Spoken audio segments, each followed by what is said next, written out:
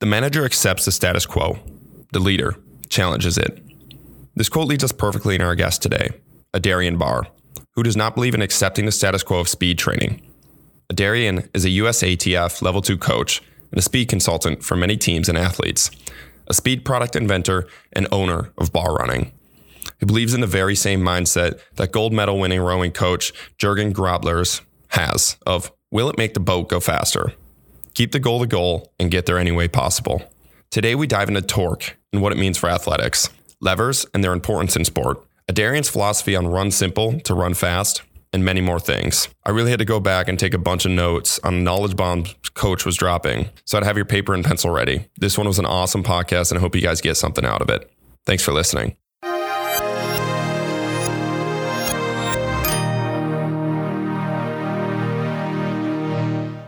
What'd you have this morning, Coach? Well, this morning I had to talk to somebody in Italy. Okay. And he's, working with a, strength and conditioning coach is working with a high level sprinter. And so he's trying to get a better grasp of what it's all about and everything. And so we're just cracking up because we're talking about torque and he's watching a lot of where he's at right now. He's watching a lot of high level sprinters. Yep. And he's talking about how, the best of the best torque, the rest of them don't. And like nobody's catching it. And he's like, everybody got to stop watching their hand. Everybody's watching the stopwatch. They collect data, but they forgot to observe. Yeah. So we're just cracking up about it. Like, yeah, you can collect all the data you want to, but if you're not observing what's going on and how it's happening, what's the point?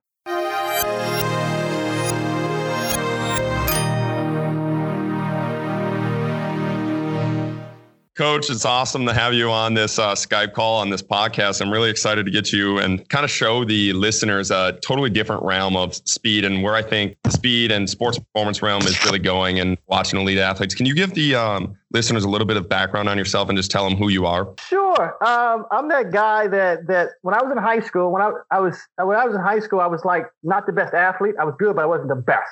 Okay. And so, I think I didn't start playing basketball till I was a freshman in high school. I didn't start playing football till I was a freshman in high school. Always did track, but I didn't do anything other team sports or anything like that. And I actually made the basketball team, which you couldn't do today. You couldn't walk onto a basketball team on athletic ability today, and make it, Yeah.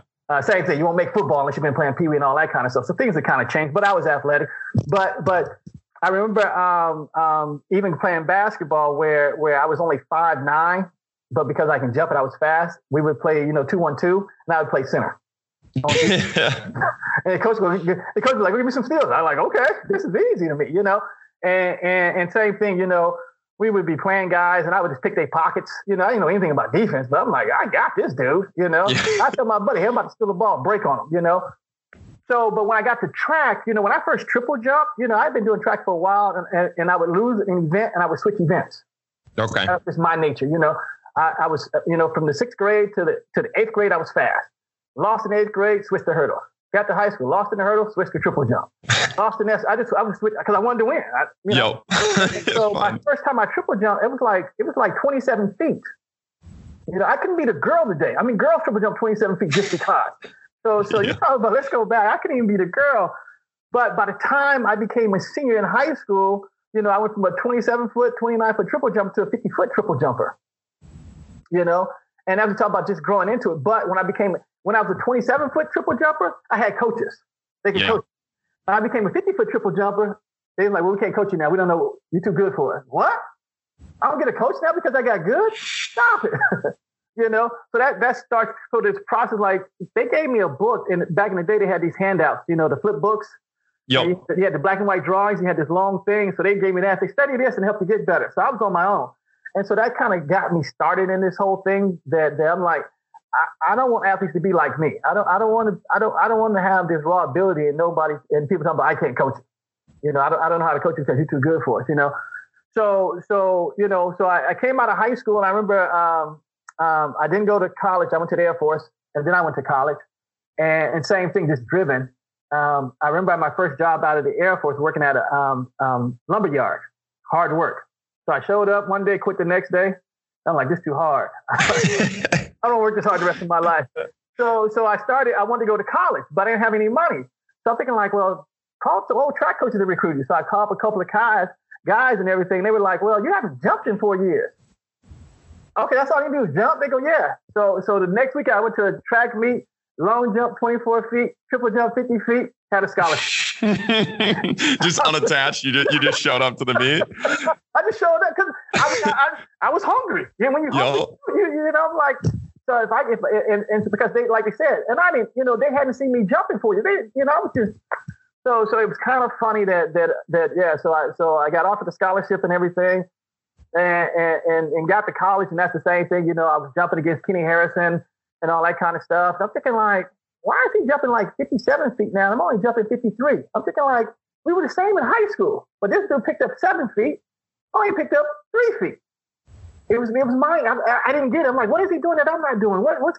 And he ran like, and I had a friend of mine that ran the quarter, and he was like, no triple jump gonna beat me in the 200. No triple jump gonna beat me in the 200, because Kenny was in the Big 8 and he was in running the 200. Kenny ran 20 point something. I'm thinking like, yo, this dude ran 20 point something the deuce. Holy cow! And I'm thinking like, I might run 22 seconds in the deuce, you know. But once again, what happened to him and what happened to me? And obvious, they doing something I'm not doing, you know. So this starts you on your path of, you know, this whole, what is going on here? I'm lifting weights, he lifting weights. Bench press, back squat is back squat. But it was just something different going on there. His progression was so much, and you know, Kenny goes on to being an Olympian and all that kind of stuff. You know, one of the greatest jumpers in the history of jumping, triple jump, long jump, and everything. And I'm thinking like, what happened? That we came out of high school damn near the same. 6-7 years later, this dude's an Olympian. I'm still screwed. Yeah. So you know, and so you get into that type of stuff, you know, where you start your quest of just trying to figure out what happened, how can I get better, what are these guys doing to get better, you know. And like I said, a lot of times, you know, people don't find it. I don't put this information out there, but like a lot of people don't know I ran 10, 3, 3, and 100. I don't put it out there, you know, because I don't think it makes a difference. Because other people, oh, if I say I ran, then they want to listen to me. No, don't listen to me because I ran 10-3. Listen to me because I know what I'm talking about. You know? Yes. You know, but it's one of those things, and so I don't put a lot of stuff out there like who I work with or and all that kind of stuff, because that presents a bias. I just want to put out information, good information, and take the bias out of it. But that became the whole thing about, even when I was going through my stuff. I think it was at Indiana State when I was coaching, and this was back in 2004. And I remember watching Justin Gatlin. I'm thinking like, this dude is doing something different, you know? And so I go to the head coach and said, yo, I think Justin Gatlin's doing something different than everybody else. And so this dude goes and makes a phone call, you know? He calls somebody, I'm not gonna mention no names, but he calls somebody that's famous today. And the person tells them, nope, nothing new out there. It was the end of the conversation. So we're not even going to investigate this. We're not even going to try to figure this out. We're not even going to. One person said, nope, nothing new. And everybody said, nope, nothing new out there. So let's move on. Wait a minute. So that's a lot of people why, you know, I am the way I am as far as who said and who's controlling the show. Because I don't think that's right. I never thought that was right, that you couldn't have an opinion. You couldn't have outside thought. You couldn't have, as a coach, you couldn't try to grow unless the person said it was okay for you to grow. Yeah. It's just, so that's kind of how, you know, like I said, I come up in the system and thumbing my nose at the system just because it's like something's going on out there. And even watching, you know, when you're around elite athletes and you see them doing things, and then you hear the coach say something, even like I was at the Olympic trials sitting in the stands watching the throws one day, and same thing, big time throws coach. And there's one guy throwing his butt off, you know, I think he ended up winning. And the guy goes, I don't know how that guy's throwing so far, as crappy as he is. Won. How crappy is he if he just won? Yeah. But so you go through these mind-boggling situations where you go, wait a minute, this dude just won, you're still crapping on him because he didn't do it the way you thought he should have done it? Holy cow. And that's the nature of the business we in, you know, where you know, if you don't do it the way they rather see you fail their way than succeed another way. Yeah. So I'm the succeed the other way guy. That's how I got here. Which is something that really drew me to you, because like you said, you didn't post a ton of elite level athletes that you trained or talk about like what your past was to get, because one thing I struggle with is when somebody posts, I train this person, I train this NFL player, I train this. I'm like, that player, regardless of who they worked with, was going to be who they are for the most part, you know, like that's who they were born as.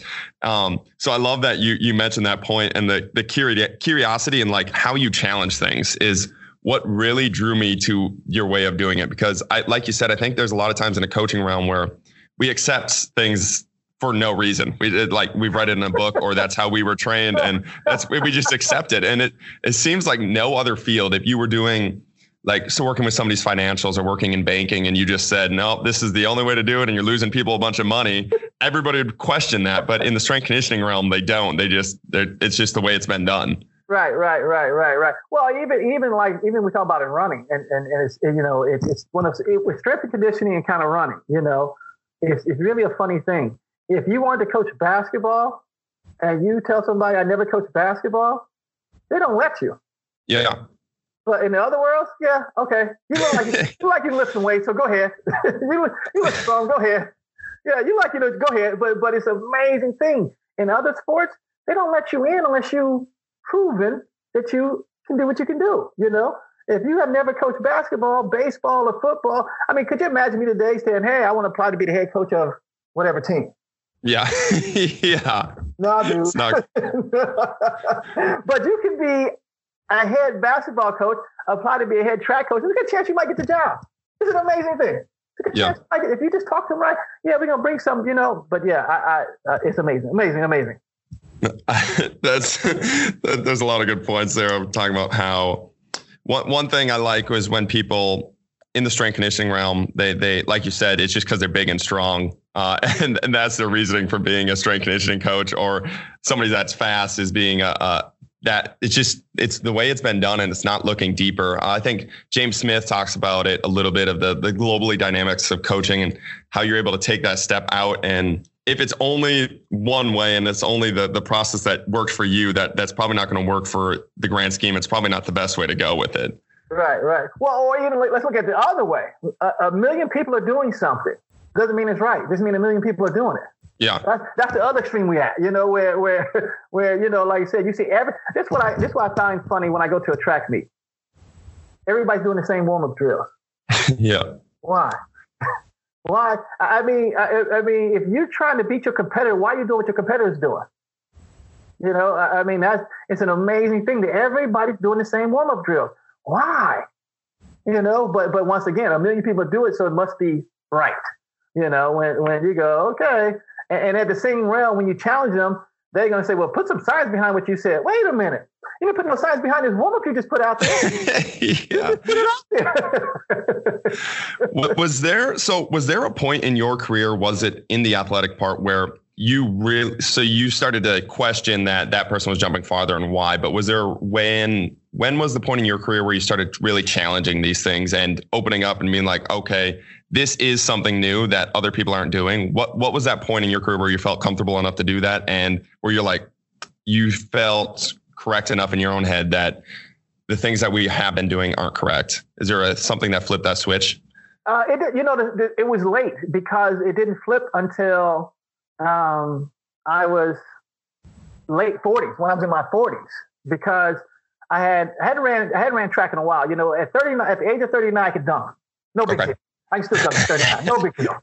And I've always lifted weights, so no big deal. I was lifting weights and stuff like that. And I went to all-comers track meet, and I ran like 12.45 and 100. I'm thinking like, I don't run 12. That's not in my pedigree. No way. So 40 years old, and I'm thinking like 12, holy cow, So, and I think the year before that, same thing. I think the year before that also, I had long jump like 23 feet. So, but for some reason, when I turned 40, things would get kind of rough for me. And so I said, okay, let me make a comeback. And so I tried to, I did plyos, hurdle hops, I did this, I did that, all the stuff I knew, the traditional stuff, right? Yeah. Got hurt. This didn't work. At that point in time, I flipped. I said, well, something's not right here. And so then that's when the switch flipped. There's got to be something else going on. And so then I started doing different stuff. Next thing you know, I was back down to 11 seconds lickety split. And I was 42 years old, still running 11-second 100 meters. It's pretty fast. But like I said, it took 2 years of getting hurt and doing the traditional stuff, and then you go, something's not. So then I just flipped over, and same thing, got back to dunking and all that kind of stuff, But that was the flip for me, was when I tried to come back at the age of 40, and it didn't work. Gotcha. So it just told me like, okay, because I was still lifting weights, like you're still strong, so that's not a problem. What is the problem, you know? Yeah, there's another missing link somewhere. Another missing link somewhere. So yeah, and I still had the competitive juice in me and stuff like that. And even like I remember the race when I cracked 11 or ran 11 was I had this thing called kangaroo blocks. You know, I was working on different block start, kangaroo start, and all that kind of stuff. And I was at this race, and this kid next to me, he was in high school. You know, he was like the fastest. He was like a 10-8, 10-9 kid. You know, and he was next to me, and his dad is holding his blocks. And on these blocks I had invented. I started inventing things too, because I'm like, this equipment is crap. So now I'm inventing stuff. You know, and so I had invented my own blocks. You know, and part of learning not to push, because these didn't have spikes in them. There was nothing to hold them there. They was just for your feet to place on. That was it. Okay. And so the dad next to me is like, you need somebody to hold those? I said, no, I'm good. And he's like kind of laughing. You know, he's kind of laughing at me. And okay, dude, here we go. So the gun goes off. Whoa, man, getting it, right? I think I'm beating this kid for like 30 meters. Now, this is an 18-year-old versus a 42-year-old. Yeah. You know? Now, he beat me at the end. When we crossed the finish line, he turns around at me and goes, you can't be 42. I'm like, hey, man. but I was just motivated because I'm like, wait a minute, you laughing at me because I'm doing something different? Okay, so I'm cracking now. But once again, that started to confirm this whole push thing. Because like I said, these were my own blocks. They were separate, and they didn't have no spikes in them with nobody holding them. But I was able to launch without them slipping. You know, so I was like, so that starts to confirm some things you've been doing. Like, yeah, we on the right path, you know. But it was just one of those things too that you go, okay, we moved in the right direction and whatnot. But yeah, it was just funny. Dude laughing, like, okay, dude. I'm about to smoke. Now it's go time. So so that confirmed it in your own head. Did you decide almost in that moment that now the public needs to know about this and this is my new direction, or how did that go about? Well, it was still one of those things where I started working with kids, and so I remember a parent called me up, and a parent was like, "Hey, my child runs female. She runs 5:22 for 1,600 meters. Yeah, I think it was 5:22. Okay, cool. Can you help her? She's been running 5:22 for a couple of years now. Can you help her? Sure. Let me see her run. Yeah, okay. Watch her run. These were twins at the time, and so they went from, in a matter of months. You're talking about 2-3 months. The one goes from 5:22 to 4:57. You know, she's like top in the state of California now. The other one went to like 5, but they're both tops in the state of California in a couple of months. And I'm thinking like, my business should be blowing up now, you know, but nobody's coming. I'm thinking like, what happened? What happened that you know, I just took these guys, you know, 30 seconds and made them somebody in like 2-3 months, you know, not years. You know, but then you run into animosity at that time. People are mad because once again, you didn't do it their way. They like, how did he do it? He didn't da-da-da. He did da-da-da. Well, the other coach had them at 5:22 for 3 years now. You know? Yeah, maybe that's not the way to go. and then the other part too was, you know, I picked up another kid, quarter miler, same thing. Parents came to me in like January and said he wants to go to the state meet. Okay, cool. He was running 51 seconds in the quarter. You know, he ends up running 47:20 by May. So once again, I'm thinking like, my business should be blowing up now. What's going on here? I'm getting these fantastic results in a short amount. We talking about not shabby times. You know, we talking about these kids are dropping time. You know, and I'm just like, but that's when you go, okay, I need to do something, because you see the restrictions you run into. You're getting these results. You're not doing it their way, and you start seeing these results, and you start seeing the restrictions you run into. That's when you go, okay, I need a megaphone.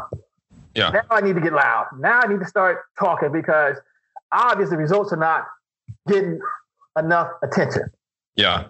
You know, people are mad now. Okay, let's get loud. So that's when the whole, okay, people need to know now. I'm getting a megaphone. I'm gonna start talking.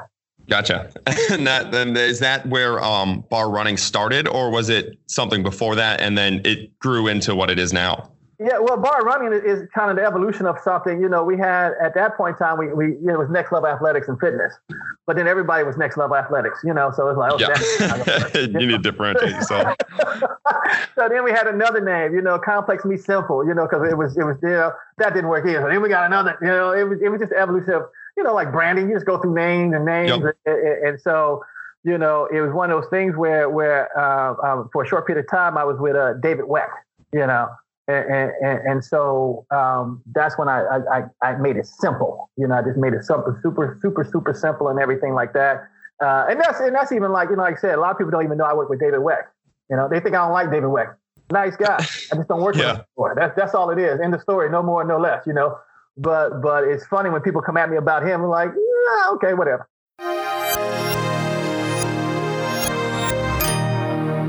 So this is where the whole journey of the curiosity started when you were an athlete. It grew into where you are as a coach now and a consultant for some of the best coaches in the world, talking about how to get their athletes faster, coming to you now. Right. So this is where we transition a little bit to some of and you mentioned a little bit about some of the hate that you had to face, but some of the mountains that you had to climb in your life and some of the things that it took to get to this point, and how when you reached these obstacles, you had already built up that mindset that you were going to push through, you were going to go through these obstacles to get to where you're at, because you are challenging the status quo of everything that the traditional speed realm was going. So you're going to create enemies on that way, and you're going to have to fight your way through this and scratch and claw to get your message out there. Right. And one thing that I think people miss out on is they see where you're at now, coach. So they see you at this elite level, and they don't see the journey that it took to get there. And a lot of people either get disheartened or they think that was just given to you. So can you describe just a little bit about what that mountain was for you and some of the lessons that you learned through that? Well, yeah, I remember I got kicked out of Masters track and field. I'm one of the top Masters athletes in the world, and they kicked me out of their forum. I mean, think about that. I'm one of the top Masters athletes in the world. I get kicked out of Masters track and field forum because I spoke against something. Holy cow!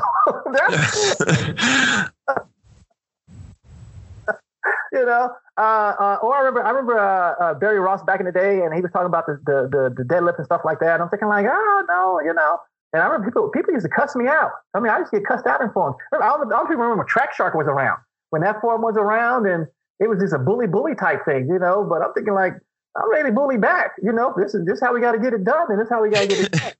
Yeah. But I think that's what people miss too, is the evolution of social media and internet. How like I said, I think Track Shark was it, and that was the main forum, and everybody was in there, and there's a couple of people that ran that, and if you didn't agree with what they said, they were just beating up on you, And so you go through that, and then like I said, the other part is just even at track meets. I was coaching at American River College, and they had me out there, and so even before I got there, I was at Sac City. I was at Sac City College, and they had called me out there to say, hey, can you come out here and do you mind volunteering? This is me volunteering my time, So I go out there, no big deal, and they gave me these athletes, no big deal, and the one ends up going from like a 17-foot long jumper to like a 20-foot long jumper, And I remember we were at like this qualifying meet and everything. And the next thing I know, I'm trying to coach her, but she's not listening to me. I'm thinking, why is she not listening to me? And I see the coaches above me, the head coach and the strength coach is now coaching her. I'm thinking like, why are they coaching her all of a sudden? I don't get this, And so I go up there and I say, hey, if you guys are coaching now, that's fine, but let me know. Don't have me sitting out here. I'm working for free. Yeah. And they said, well, we're just trying to get it through this meet and everything. Now you want to try and get it through a meet? What is going on here? So then, I didn't end up going back. And then this other coach took over, and guess what? She never jumped as far again. And you're thinking like, what is wrong with people? But once again, they didn't understand how I was getting results, but they thought they'd get the same results, So you go, okay. And the same thing, I'm at American River College, and you got a guy out there, and same thing. He was a 23-foot long jumper. I think he ran 11.5 in the 100. And next thing you know, the guy's jumping, 25, almost 26 feet. He runs 10.5 in the 100 in a couple of months. And everybody's talking again. So the journey has always been like, the better results you get, the more restrictions you're going to run into. Mm-hmm. And so that drives me to keep getting these good results, to keep running into these restrictions, because people they say they want results, but when you give them to them, they're not happy with them. Yeah. They want them a certain way. So even getting these type of results, I still got people fighting against me. And it's an amazing thing. So has it always been easy? No, but it's always been fun. I mean, it's always fun when you stand on the top, like, I told you I can coach, I told you this works, That becomes the fun part. Like I always say, one of my favorite songs, two of my favorite sayings. One is, Mike Jones, the rapper Mike Jones, Mike Jones, who? Mike Jones, because, he got that line, back then you didn't know me. Now, now I'm on, now you love me, so yeah. It's one of those things. And then I always say middle finger to the sky. That's just how I feel about it, because at the end of the day, you're not giving me a paycheck. And I get it for some people. You need a paycheck, so I get it. You got to go through the hoops to get the paycheck. I don't need a paycheck. So I don't have to, conform to the system just for some people to know my name or for me to be in a circle and all that kind of stuff. I don't have to do that anymore, So I get it for some that have to do it. But at the end of the day, you still got to be your own man. That's the whole issue. Yeah, I love that you were able to basically take the shackles of the salary away, and you're able to actually open up your eyes a little bit rather than being stuck down. I hear a lot of strength coaches that's they're talking about. A lot of the successful strength coaches now are saying you need to have either a side business, a side gig, or a backup plan, because otherwise you won't be able to train your athletes the way your athletes need to be trained, because you're always being held back by that. You only have this job, and if it disagrees, you'll never stand up for yourself, because if that job's taken away, you have nothing. So yeah. so yeah, and I guess that's the real lesson is two things is this here is don't be afraid to be hungry. We're afraid to be hungry. No, it's okay to be hungry. It's okay to be starving. Because at that point in time, guess what? You're going to figure out how to feed yourself. You'll adapt. You're gonna adapt. So you got to figure out what they're paying you, what you're trying to go. And I think this business is like a lot of things. The best coaches are not in the business. They got out. Just like the best athletes are not in the sport. They got out because either we coached them out of the sport or, think about Lamar Jackson. Ravens quarterback, right? Yep. Yeah. They wanted him to be a running back. Let's think about that. They want this dude about to be MVP as a quarterback. They told this dude to be a running back. So how many guys like him have we pushed out of the system?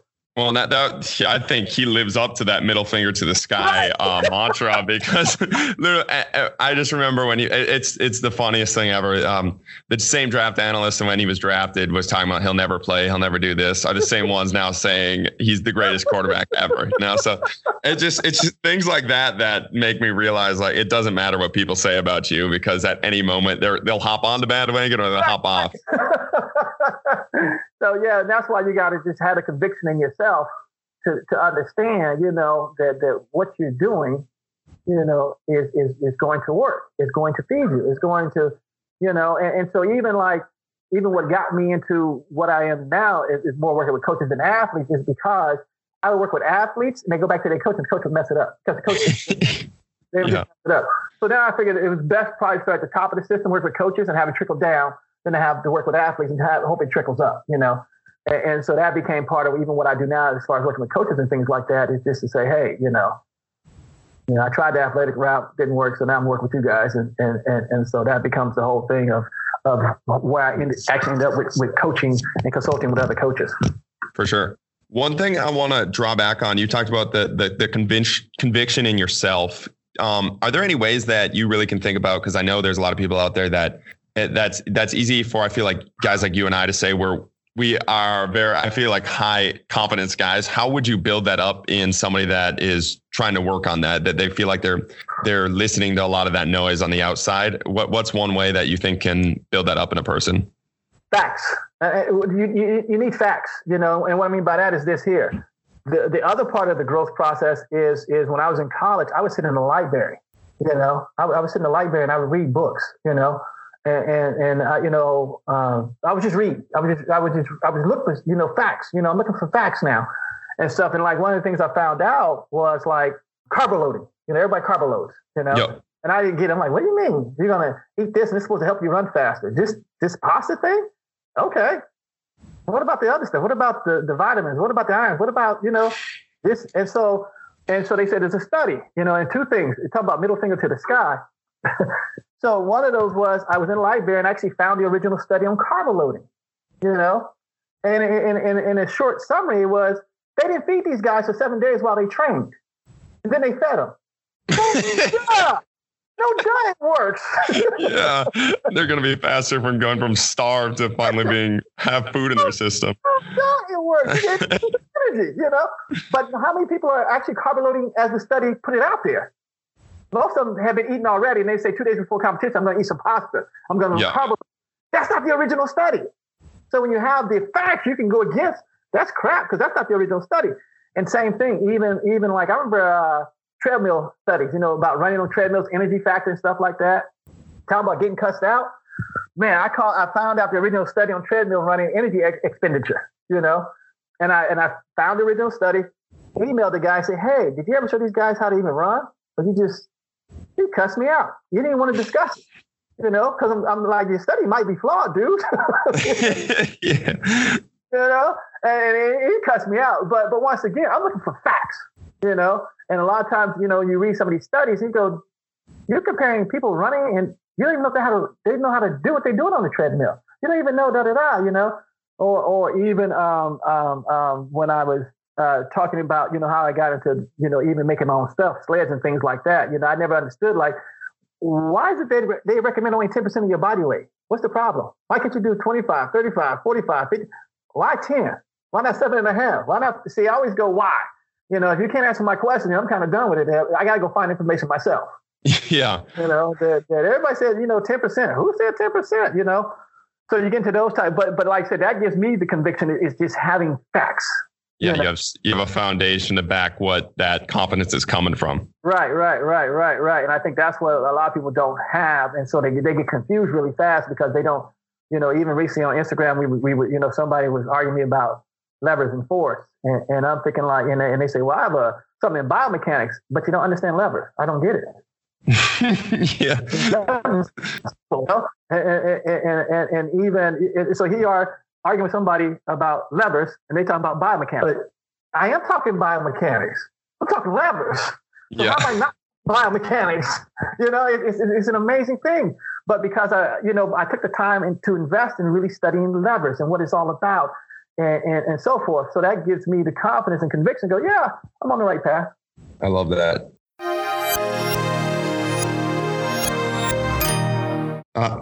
One last mindset thing, and this is something that I really want to bring out to the listeners. And you talked about it started when you were an athlete. You were asking that why, because you wanted to increase your own performance. But where did the hunger for wanting this knowledge come from? Where did this hunger from asking why? Where did that come from?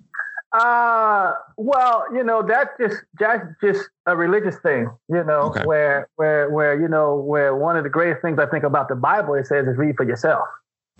That's the read for, if you're reading for yourself, you're going to ask some questions, Mm-hmm. And I think today, a lot of times we don't know how to ask questions because we haven't read for ourselves, but if you read for yourself, you start figuring out what the questions are to ask about, and they wouldn't be redundant, the same old question over and over again. But that was just, the whole thing about, read for yourself, and we have these studies and same thing, you look at a study and it cites, 10 other studies, well, I'll go back and read all 10 other studies. Yeah. I'm not going to stop at this, say this was all, because when you're in grad school, what they tell you, you can't have original thought. You can't have original thought. You got to say, so all of a sudden, what do we get in the habit of? They train us to say, according to. You never get to say, I think this here. You always got to say according to. And so now our arguments are based on according to someone else. Well, Dan Paff said this, or Seagraves said this, or somebody said this, or my friend said this. It's never people, when you talk to people, they never say what they think, what they feel, what they believe in, because we've been trained out of that to say according to. Yeah. And I think that parallels almost directly onto what you see in the sports performance and on the field now is you never see anybody creating. You never see any more of that. Like you talked about before we started the podcast, that natural athleticism and competitiveness, because it's always according to my coach, according to that program. So I thought that was a pretty sweet parallel of how we're going about it in the educational world is kind of how we're taking it in our sports performance realm and with our athletes and humans. We don't leave a lot of room for them to create and just be the athletes that they can and should be. Right. And I think that's the whole thing where we manufacturing athletes. And wonder why, injuries are sky high or this is happening. Well, because they were manufactured, or even, we so worried about somebody getting hurt, and I always say shit happens. I'm sorry, I teach a health class, and in my health class, we don't talk about death. We talk about health, and I give them the number. I said, hey, in the USA, there's about 300 million people living in the USA. Of that, 2 million will die. That's a drop in the bucket of 300 million. Chances are you're not going to die, but somebody is going to die. I just don't want to be one of them. So you can't live your life worrying about dying when the chance you dying is slim. Yeah. The only thing as an athlete, chance you getting hurt is slim. But guess what? Shit does happen. But we spend so much time worried about preventing injuries, where it's mind-boggling to me that somebody will qualify their training program based on injury prevention. Isn't that the point of training? Injury prevention? So why you have to put that qualifier on top of it? We're doing this to prevent injuries. I hope you're training to prevent injuries in the first place. That's why you're training. But it's just an amazing thing to me that people actually put that as a qualifier about why you should sign up with them. We're doing this to prevent injuries. I mean, even just recently, the thing I just posted about, and I just briefly searched, YouTube ACL injuries, and I found 8 of them, and 8 of them had to do with non-contact. 7 of them were left ACLs on the left leg, and 1 was on the right leg. But they all involved an awkward landing. You can't prevent awkward landing. Shit happens. Yeah. Mm-hmm. But here we are with these ACL things talking about ACL prevention. No, shit happens. Yeah, and the awkward landing thing is one that I first got turned on to you from Jake Tura, who was posting. So he was posting all of the awkward landings, and it's like you can do all the glute band exercise you want, you can be as activated as you want, but you jump up in the air and somebody undercuts you or something like you're never going to train for that. Never going to train for that, and so it's a funny thing to me that we train 2-foot landings when most of however you take off is how you're going to land. You take off one leg, it's a 99% chance you're going to land on one leg. Mm-hmm. You take off on 2 legs, it's a 99% chance you're going to land on 2 legs. It's just what it is, But to say you're going to train to land only one way when there's so many ways to land. You can't practice all of them. But once again, let athletes be athletes. Yeah. Let it, you can't prevent, like you said, you can try you want to, but guess what? When your head bangs on the turf, most likely you can get a concussion. Yeah, you can do all the neck stuff that you want, but neck strengthening, whatever you want to do, but most likely you probably can get a concussion. It's just what it is, So I think that becomes the thing is once again we are trying to manufacture things, or we're worried about things, and so we have these manufactured athletes instead of just a pure athlete and everything. And also we want to take credit. That's like somebody's taking credit for like Deion Sanders being fast. That dude was fast already. Yeah. That dude was fast, and he stayed fast for a long time, But like I said, we want to take credit for stuff, and that's the other part of because that's how you get paid. You get paid for taking credit for something. So yeah.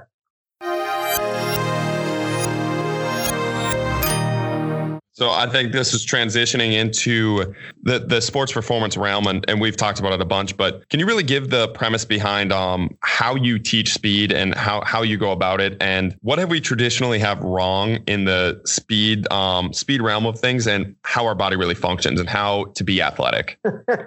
Well, I think the whole thing with speed is that we haven't seen fast. It's hard to coach fast. You haven't seen fast, and I think that's one of the first things there is we have seen Usain Bolt run, but we haven't seen it. We saw him run, but we didn't see what was actually making him fast. And so then we get into the thing of what we thought we saw. So for instance, I saw Usain Bolt knee come up. So then I'm going to say, well, in order to run fast, you have to lift your knee. And then I have a basic anatomy, biomechanics knowledge. And then I say, well, this muscle is responsible for lifting your legs, so I'm going to make that muscle stronger. See, we're going down this chain of events all of a sudden that you go, is that what that dude did? Or was he just, So that's part of the whole questioning thing and everything like that about what really happened. And a lot of times you see people post a still picture of something, just like the heel strike thing. They'll show the person with the heel almost ready to hit the ground.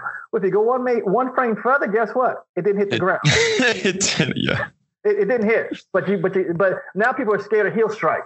And so now they train to avoid heel strike, And it's like, Okay.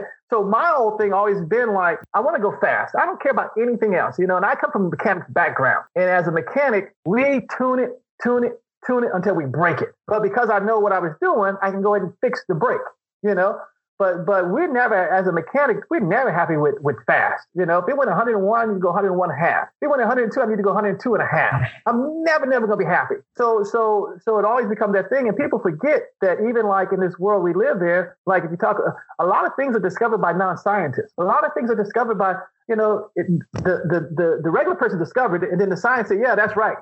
Yeah. Yeah, this is why, same thing like with Jonathan Edwards. Jonathan Edwards jumped 60 feet in a triple jump. Then the scientists came along and said, hey, if he had done it this way, he'd have jumped 61. But nobody's jumped 60 feet since. So my first thing about speed was get out of the science. I understand it very well, but I'm not going to let scientists dictate what I'm going to do anymore, because all they're doing is recording the results. Yeah, you'll always be behind. Always be behind, because nobody can say, how much force did Usain Bolt use coming out of those blocks? Nobody knows. How much force did, But so that was the first thing that I think for me was understanding that the scientists were just recording what they observed based on data, So the first thing for me is get out of data stuff. I'm not a data coach anymore. I used to be, stop watching hand and try to predict stuff, got out of that, The other thing too for me was when I got into the whole levers and gravity and things like that, levers set it up for me, because levers are very simple, and levers are about how do you move something with the least amount of effort? How do you move something with the least amount of effort? You can pick up a car to change a flat tire, or you can just jack it up. Yeah. Which one you want to go with? So that's when I started understanding that running fast is not about effort. It was about simpleness. How do you run simple and run fast? And so when you start talking about levers, and levers is kind of simple, where you go, okay, the output is based on the input. That's about as simple as it gets. And so to me, the next thing goes, well, what is the input? Resistance. It's got to be some type of resistance. For instance, if you want to loosen up a bolt, the input is going to be based on resistance the bolt provides. That's the input. The input is I feel resistance. So based on resistance I feel, I get more input or less input. When the bolt loosens up, guess what? The input drops too, because there's less resistance to the movement. So to me, that's a very simple philosophy. So when I see somebody trying to come out blocks and they're using all this effort, why when there's no resistance there? The only thing holding in those blocks at that point in time is 9.8 meters per second squared, gravity. Mm-hmm. Gravity is a weak force. You can feed yourself. So how strong is gravity? You work with it every day. You wash your face, you comb your hair based on you overcoming gravity. So if all I got worried about is 9.8 meters per second squared, that means I need 9.85 to move. It's that simple to me. I don't need 10. I need 9.85 to move. So that's how I try to keep it that simple. And levers allow you to do 9.85, So even when we talk about, loading levers and all that kind of stuff, levers, gravity is the original resistance to a lever, and then if you talk about class 3, class 2, and class 1 and how they represent. And so one of these things that makes it simple for me is this here. Most of the body is based on class 3 levers, and people forget the body has to move the body. There's no weight. Your arm has to move. You got to move your legs. It's not the ground you're worried about anymore. It's how do I move my arm for it? How do I move my leg for it? How do I those are just class 3 levers at that point in time. Class 3 levers are designed to move things fast. They're not designed for heavy loads. So you start thinking, why are we doing all this resistance training on a class 3 lever? When it's designed to move things. Now, class 1, class 2, they're designed to move heavy loads. But when I'm lifting my leg or putting my leg back down, that's a class 3 lever. It's designed to move it fast. And so think about this here, as simple as it gets. When the leg is recovering, people will shorten, they say they want a dorsiflex because they want to shorten the lever to make it move faster. Okay, that's fine. But if from the hip to the foot, if that still is stretched out, that's still a long lever. Yeah. So they worked the wrong lever at that time. And so you talk about, people trying to eliminate backside. Well, now you have a long lever you're trying to swing forward instead of a short lever. So that's not going to move as fast if you completely shorten that lever before that leg comes forward. So to me, that's how it's got to be that simple, that I got to be able to explain how to get better based on levers, no more, no less, because the whole force thing isn't working. The whole get stronger thing isn't working, and we keep saying, well, if strong was it, then bodybuilders would be fast. So why are we still trying to get stronger there? Now I understand strength as a general fitness thing. I just look at it as general fitness. And like I said, once again, there's nothing wrong with me to push up, sit up, planks, as general fitness. But then once you take that general fitness, you must apply this somehow. And so now if I'm strong, how do I take it and make it work for going faster? Because once again, levers are about low effort in the first place. So at that point in time, you start thinking like, well, I got to increase the resistance somehow. So how do I increase the resistance to me? Isometrics. Isometrics is great for increasing resistance against you moving. Amazing. But that's how it's got to be that simple for me. And when we're doing these isometrics, what are some specific isometrics that you're hitting to work on sprinting? Well, isometrics is this here, and this where everybody got different terms for isometrics. But isometrics to me is I'm going to do two things at the same time. I'm going to flex and extend at the same time, and somebody's going to win out the battle. I got a battle going on. So we're talking about even like the elbow. I'm going to flex the elbow and extend at the elbow at the same time. At some point in time, somebody's going to win the battle. Mm-hmm. But the thing about it is, I'm still able to move while that battle's going on. I don't see isometrics as this stand like a robot, like I'm pantomiting. That's not my thing. Okay. That's one form of it, but that's not what I'm talking about. I'm talking about a battle going on between flexion and extension. And at some point in time, somebody's got to win. So same thing, at the clinics, we do this thing called ISO deadlift. And so when I do the deadlift, I set up over the bar like anything else, but now I'm going to try to flex at the knee, extend the knee at the same time. And then when I want to stand up, guess what? I let the knee flexion go. And guess what? The extension pops me up straight up. Kind of simple.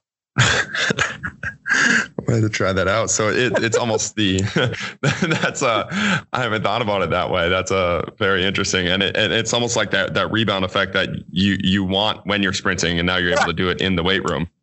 Right. So, but to me, it's got to be that simple. I don't think it's really so complex as we made it, And so when I see it complex, and I think everybody says something that's correct. I don't think people are wrong. I think that, just like knee lift, I don't think you need to lift your knee. I think knee lift is a result of something else happening. But what do I really want to work? I want my glutes to work. So if my knee is rising up, that means my glute is being stretched. And we talk about and this is where we talk about like plyometrics. And I tell people what plyometrics is. What are you stretching to shorten? If you don't fully understand what you're stretching to shorten, then how are you working plyometrics? So just like, chewing is a plyometric because I'm going to stretch something's going to shorten. It's no big deal.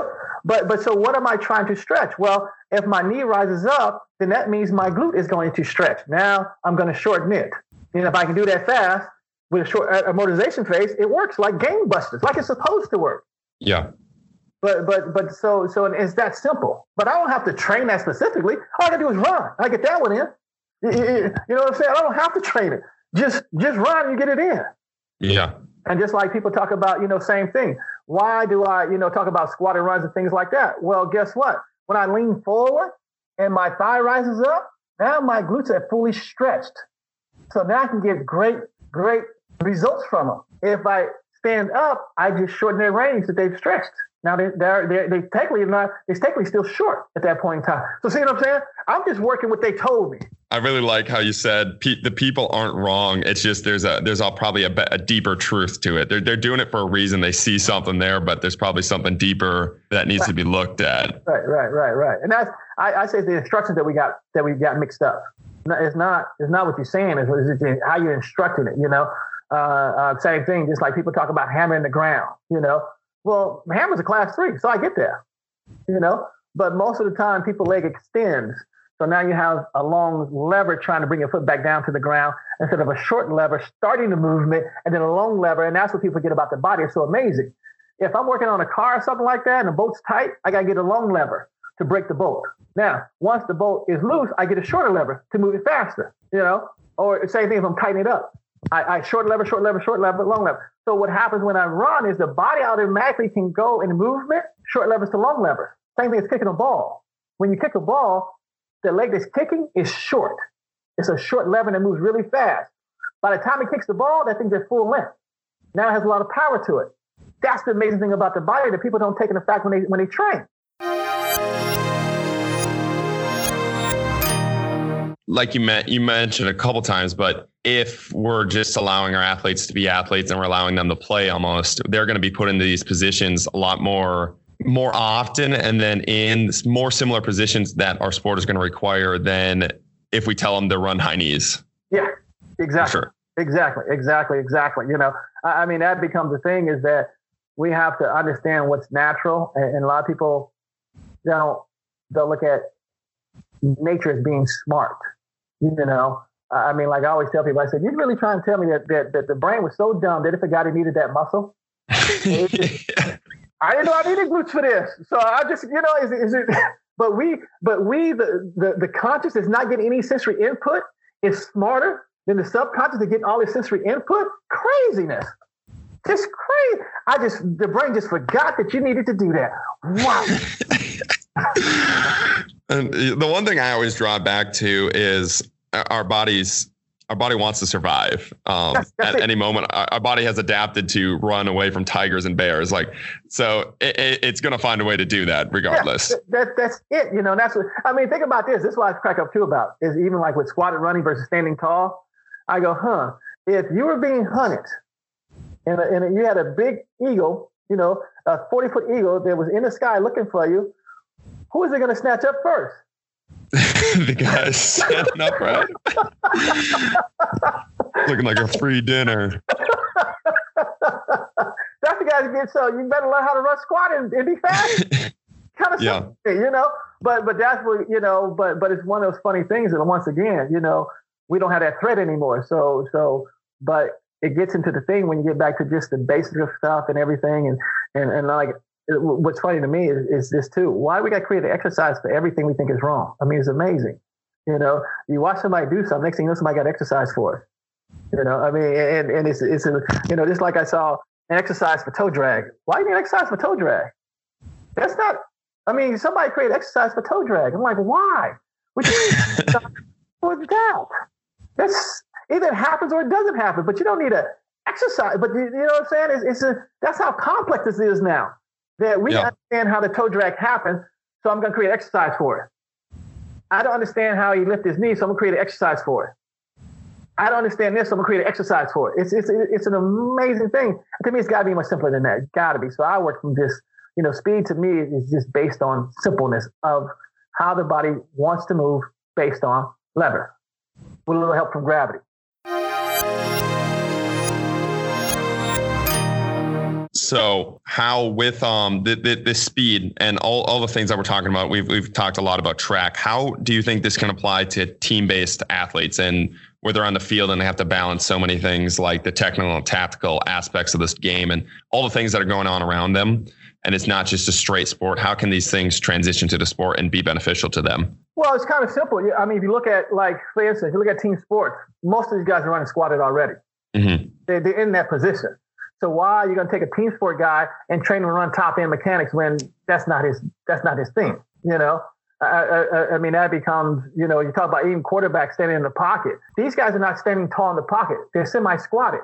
Yeah. But what do you hear? Stand tall, stand tall. No, they do the semi-squatted, and so it becomes that type of thing that you look at, the Tom Brady's of the world or whoever, like I said, the guy with the best mechanics is sitting on the bench. The other guy's playing, Yeah. And when you see Tom Brady throw the ball, all they care about is do you get the ball there. That's all they care about. They don't really, if you get the ball there, you're playing. If you don't get the ball there, you're not playing. That's simple. Yeah. And Tom Brady with those sidearm, underarm, backwards, behind his back, it don't matter. He gets the ball there. That's what he knows, you know? So I think that's part of the whole, how it translates to team sports is go back to letting these guys be athletes, you know? And running squatted is athletic, you know? How do you run while you fold it up? And you know, you got to be athletic to do that, you know? So that becomes the thing, is that we're doing what should have been done already because they're doing it. When even like with agility and things like that, or you watch the agility guy, what is he? He squatted. Nobody's doing agility standing tall. Yeah. You'll fall over or be slow. Right. So those are some things, you know, or you see like the false step that people try to get rid of. And then you see, you know, the heels of the world false stepping on a receiver route. It's like, he just blew that dude out the water with that false step. You know, they tell you don't do that. And so that becomes the thing is how it relates to team sport is just trying to get these guys back to being natural athletes. I love that. So finding ways, I think there's 2 points here that we can take away then is reverse engineering the sport and looking at the athlete and what they're doing. So like you said, that quarterback is semi-squatted. If you watch him actually play, he's going to be squatted. So reverse engineer the sport and give them cues that work with that sport. So don't tell them to stand tall when if you actually watch a sport, they're never going to do that. And then second, finding ways for them to play and get into all of these movements. And that's something that we do with a lot of our athletes here. Is the first 15 to 20 minutes of each day is some sort of game-based movement to where they're moving and reacting to things. And the positions, one, the psychological benefit for them of not having to run through the same max velocity drills over and over again, to where they're still getting that max velocity work. They're still getting top end speed, but now they're competing. And like we mentioned, with the best athletes are going to compete no matter what you do. So when they're able to open up and be like, oh, this is fun, I'm competing. And that the effort that you get out of that is going to be much better. Much better. Yeah, I mean, I think two of the best games ever played, well, 3. Duck, Duck, Goose. You know, Steal the Bacon. What's Steal the Bacon? Where you have you have 10 athletes on one side, 10 athletes on the other side, and you have an object in the middle. And so you call out numbers, and they got to get to the object and get back to your side without getting tagged or touched. So and capture the flag. You know, those talking about, you know, reaction games, natural games, you know, because once again, you're sitting down, duck, goose, and the person's taking off running. You got to get up and go get them. There's no other. You got to get up, and they're trying to race you back to your spot. There's no, you know, so you got to figure out how to navigate this. Same thing with Steal the Bacon, you know. When they call it the numbers, you got to be ready to go. Yeah, and when you're ready to go, they're probably not thinking about knee drive. Right. They're probably just going. Yeah. Most people squat down and get after, lean forward and get after, and then you got to stop. When you get to the bacon, you got to stop, and then you got to figure out if they get there at the same time. Now you got to scoop it up and get going. But you're working, you're problem solving as you're moving. That becomes the thing about being an athlete. Can I problem solve?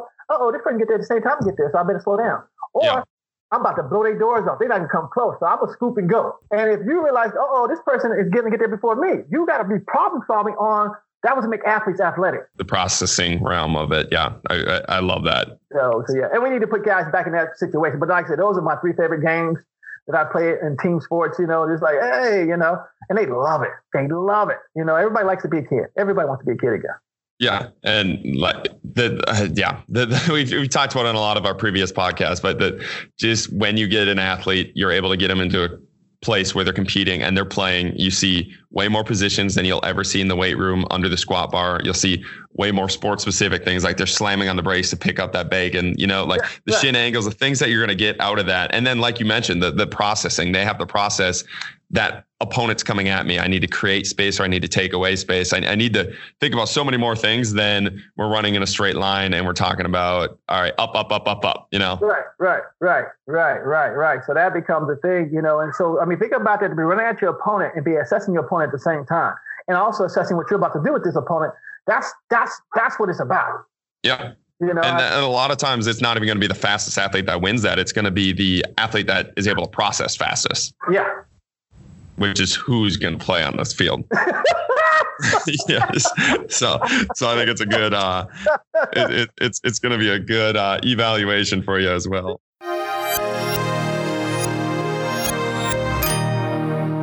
The sport needs a shakeup. It just needs it, you know. You know, even with track and field, it got to the point where coaches were posting workout, not going to the track anymore. I mean, that's how lazy people got. They were just posting the workouts, and athletes would dial up the workout and go work. What do you need a coach for? Yeah. You can get workouts any place, but and then at the same time, people hollering technique.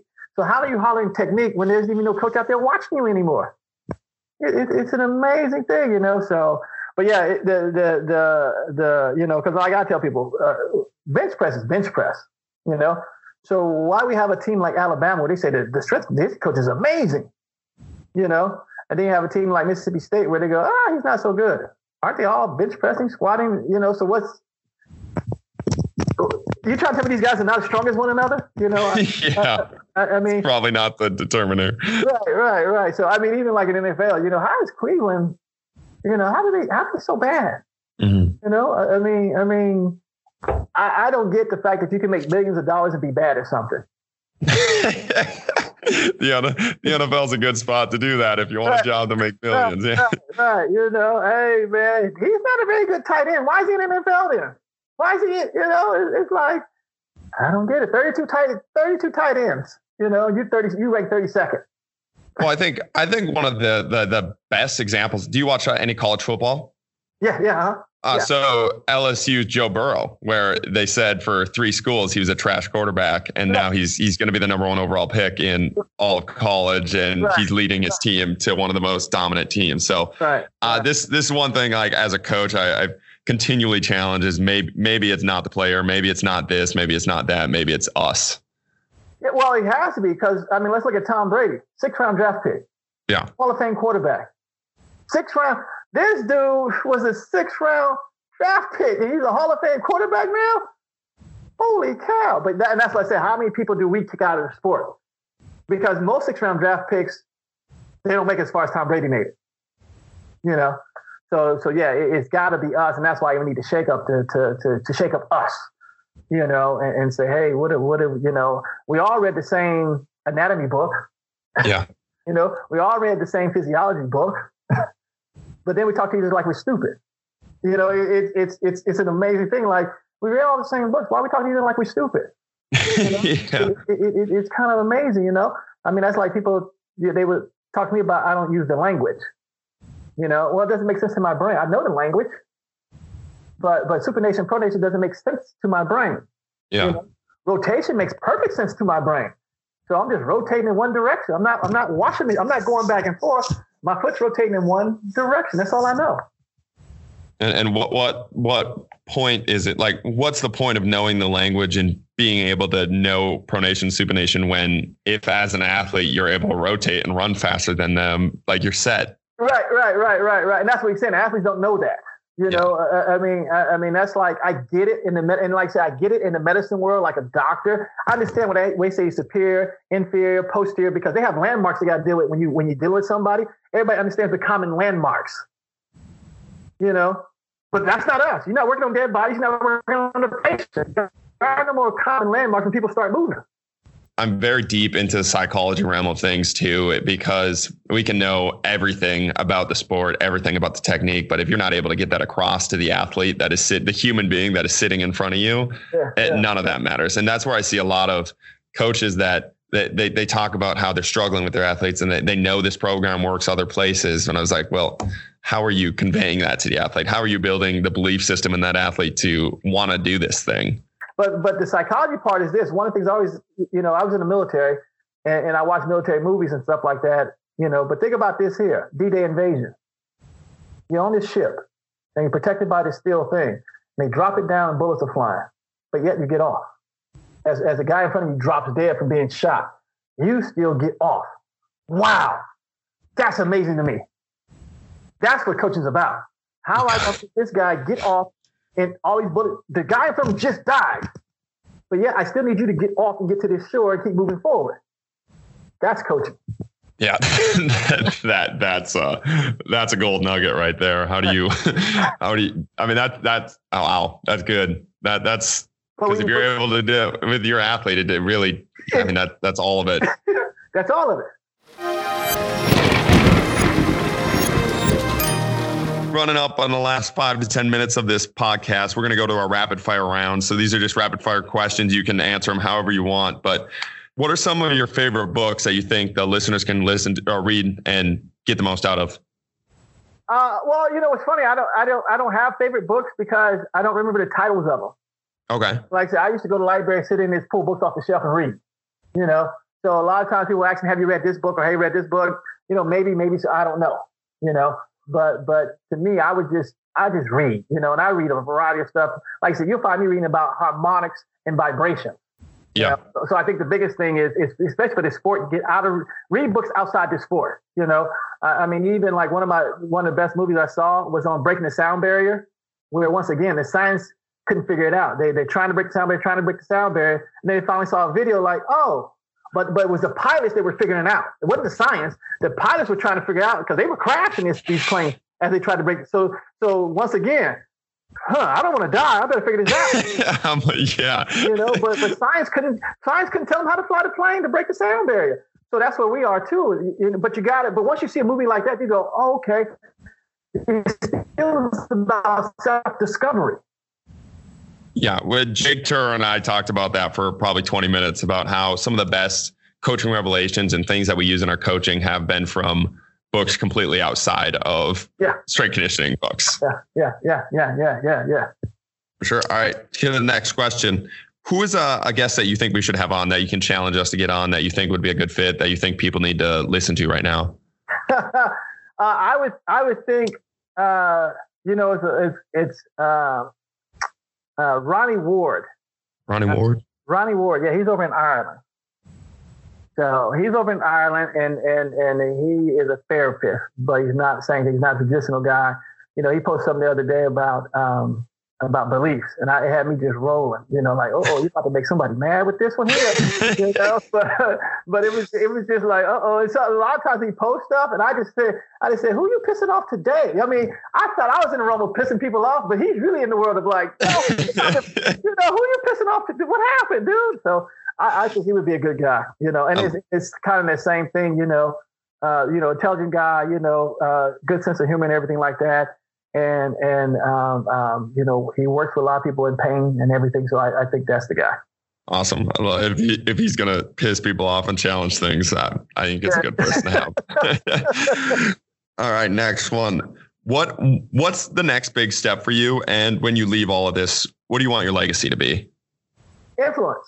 Like I said, right now, one of the things I always want to do, a lot of people talk about money and stuff like that. But a lot of it started because I wanted to influence, and so now when I see people talking about the knees and, a lot of people when talking about that stuff started bringing it up, inside edge, a lot of people starting to talk about these things, and that's half the battle, get people to talk about these things.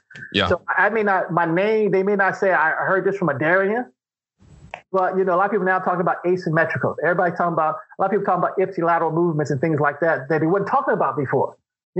So for me, that's half the battle is just getting people to talk about these things. So that's the legacy I want to be behind is say, hey man, I got a lot of people talking. That's kind of simple for me. The next big thing is the insole. So the insoles are growing and everything. And so that's what we really will focus on right now is just really with the carbon fiber insoles and everything. What's cool is when we first came out with them, we just were putting them in. And then they said, oh, you actually got to train with these things because things change, your feet just change. And so you actually have to train, you have to learn how to use them. And so that's what we're getting into now is really teaching people how to use carbon fiber in their shoes and things like that. And do you want to give the listeners a little bit into what that is and what it does? Well, we have this thing called Rewire insoles, and it's made out of carbon fiber, Kevlar, composites, composite just, but the beauty of it is carbon fiber is a wonderful piece of material, and so it provides a lot of feedback instant. And what it does in a shoe is it keeps the external environment out of the shoe. It keeps the internal in the shoe. That's the beauty of it. So when your foot steps on carbon fiber, it feeds back off the carbon fiber, not off the ground anymore, not even off the foam underneath it because the carbon fiber is going to mash down on the foam, but you still feel like you're standing on carbon fiber. Amazing product. And it conducts electricity. So if you stand on it barefoot, it's electrical connection going on too. It's an amazing piece of stuff. Now if you take Kevlar is a little bit softer. Same thing they use in bulletproof vests. It absorbs. So, and it's a very soft material and everything like that. So you're talking about if you want to put out more force in a sense, you actually use Kevlar because it's soft. If you want to put out less force, carbon fiber. because it returns it really fast. So it's things like that and that's like the Nike shoe. What they figured out was how to put the carbon fiber on top of the AirPods that they have in that shoe, So because other than that, it was too hard to try and get those things to squish down. Now they figured out how to actually place the carbon fiber in the shoe. That Nike Vaporfly is an outstanding shoe. Gotcha. That's awesome. All right, last question. Somebody comes to you that they're either in this valley or they're really looking to take the next step in life. They're lost a little bit. What would be your 1 minute billboard message to them to get out of that hole?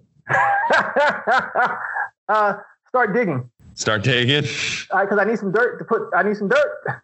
I mean, think about it. If you're in a hole, people say stop digging. No, start digging. That you need something to help build your way up out of this hole. I need more dirt to help build my way up out of this hole. So I'm actually going to dig in a way that I get more dirt to help me out of this hole. I may find water, and I actually may explode out of the hole when it fills up with water. I love it. Our company's mantra is keep chopping. So start digging, keep chopping. Very similar. Well, Coach, it was awesome to have you on. Do you want to tell the listeners where they can reach you at and any clinics or anything that you have going on? Barrunning.com is where to reach me at. And then we have Rewire coming up in March 7th and 8th in Columbus, Ohio at Soar Fitness. But then I'm on IG too. But a lot of times we tell people, Bar Running is a membership based website. It doesn't cost a whole lot to join it, but that 30-second clip on Instagram is not even close to what we put out on the actual website. Gotcha. Well, thank you very much for this talk. I'm definitely going to have to re-listen. I have like 3 pages of notes over here on trying to scribble it down. So I'm definitely going to have to go back and re-listen and take some of the notes. But it's been awesome having you. Hey, thanks for having me, man. Appreciate it. It's been cool.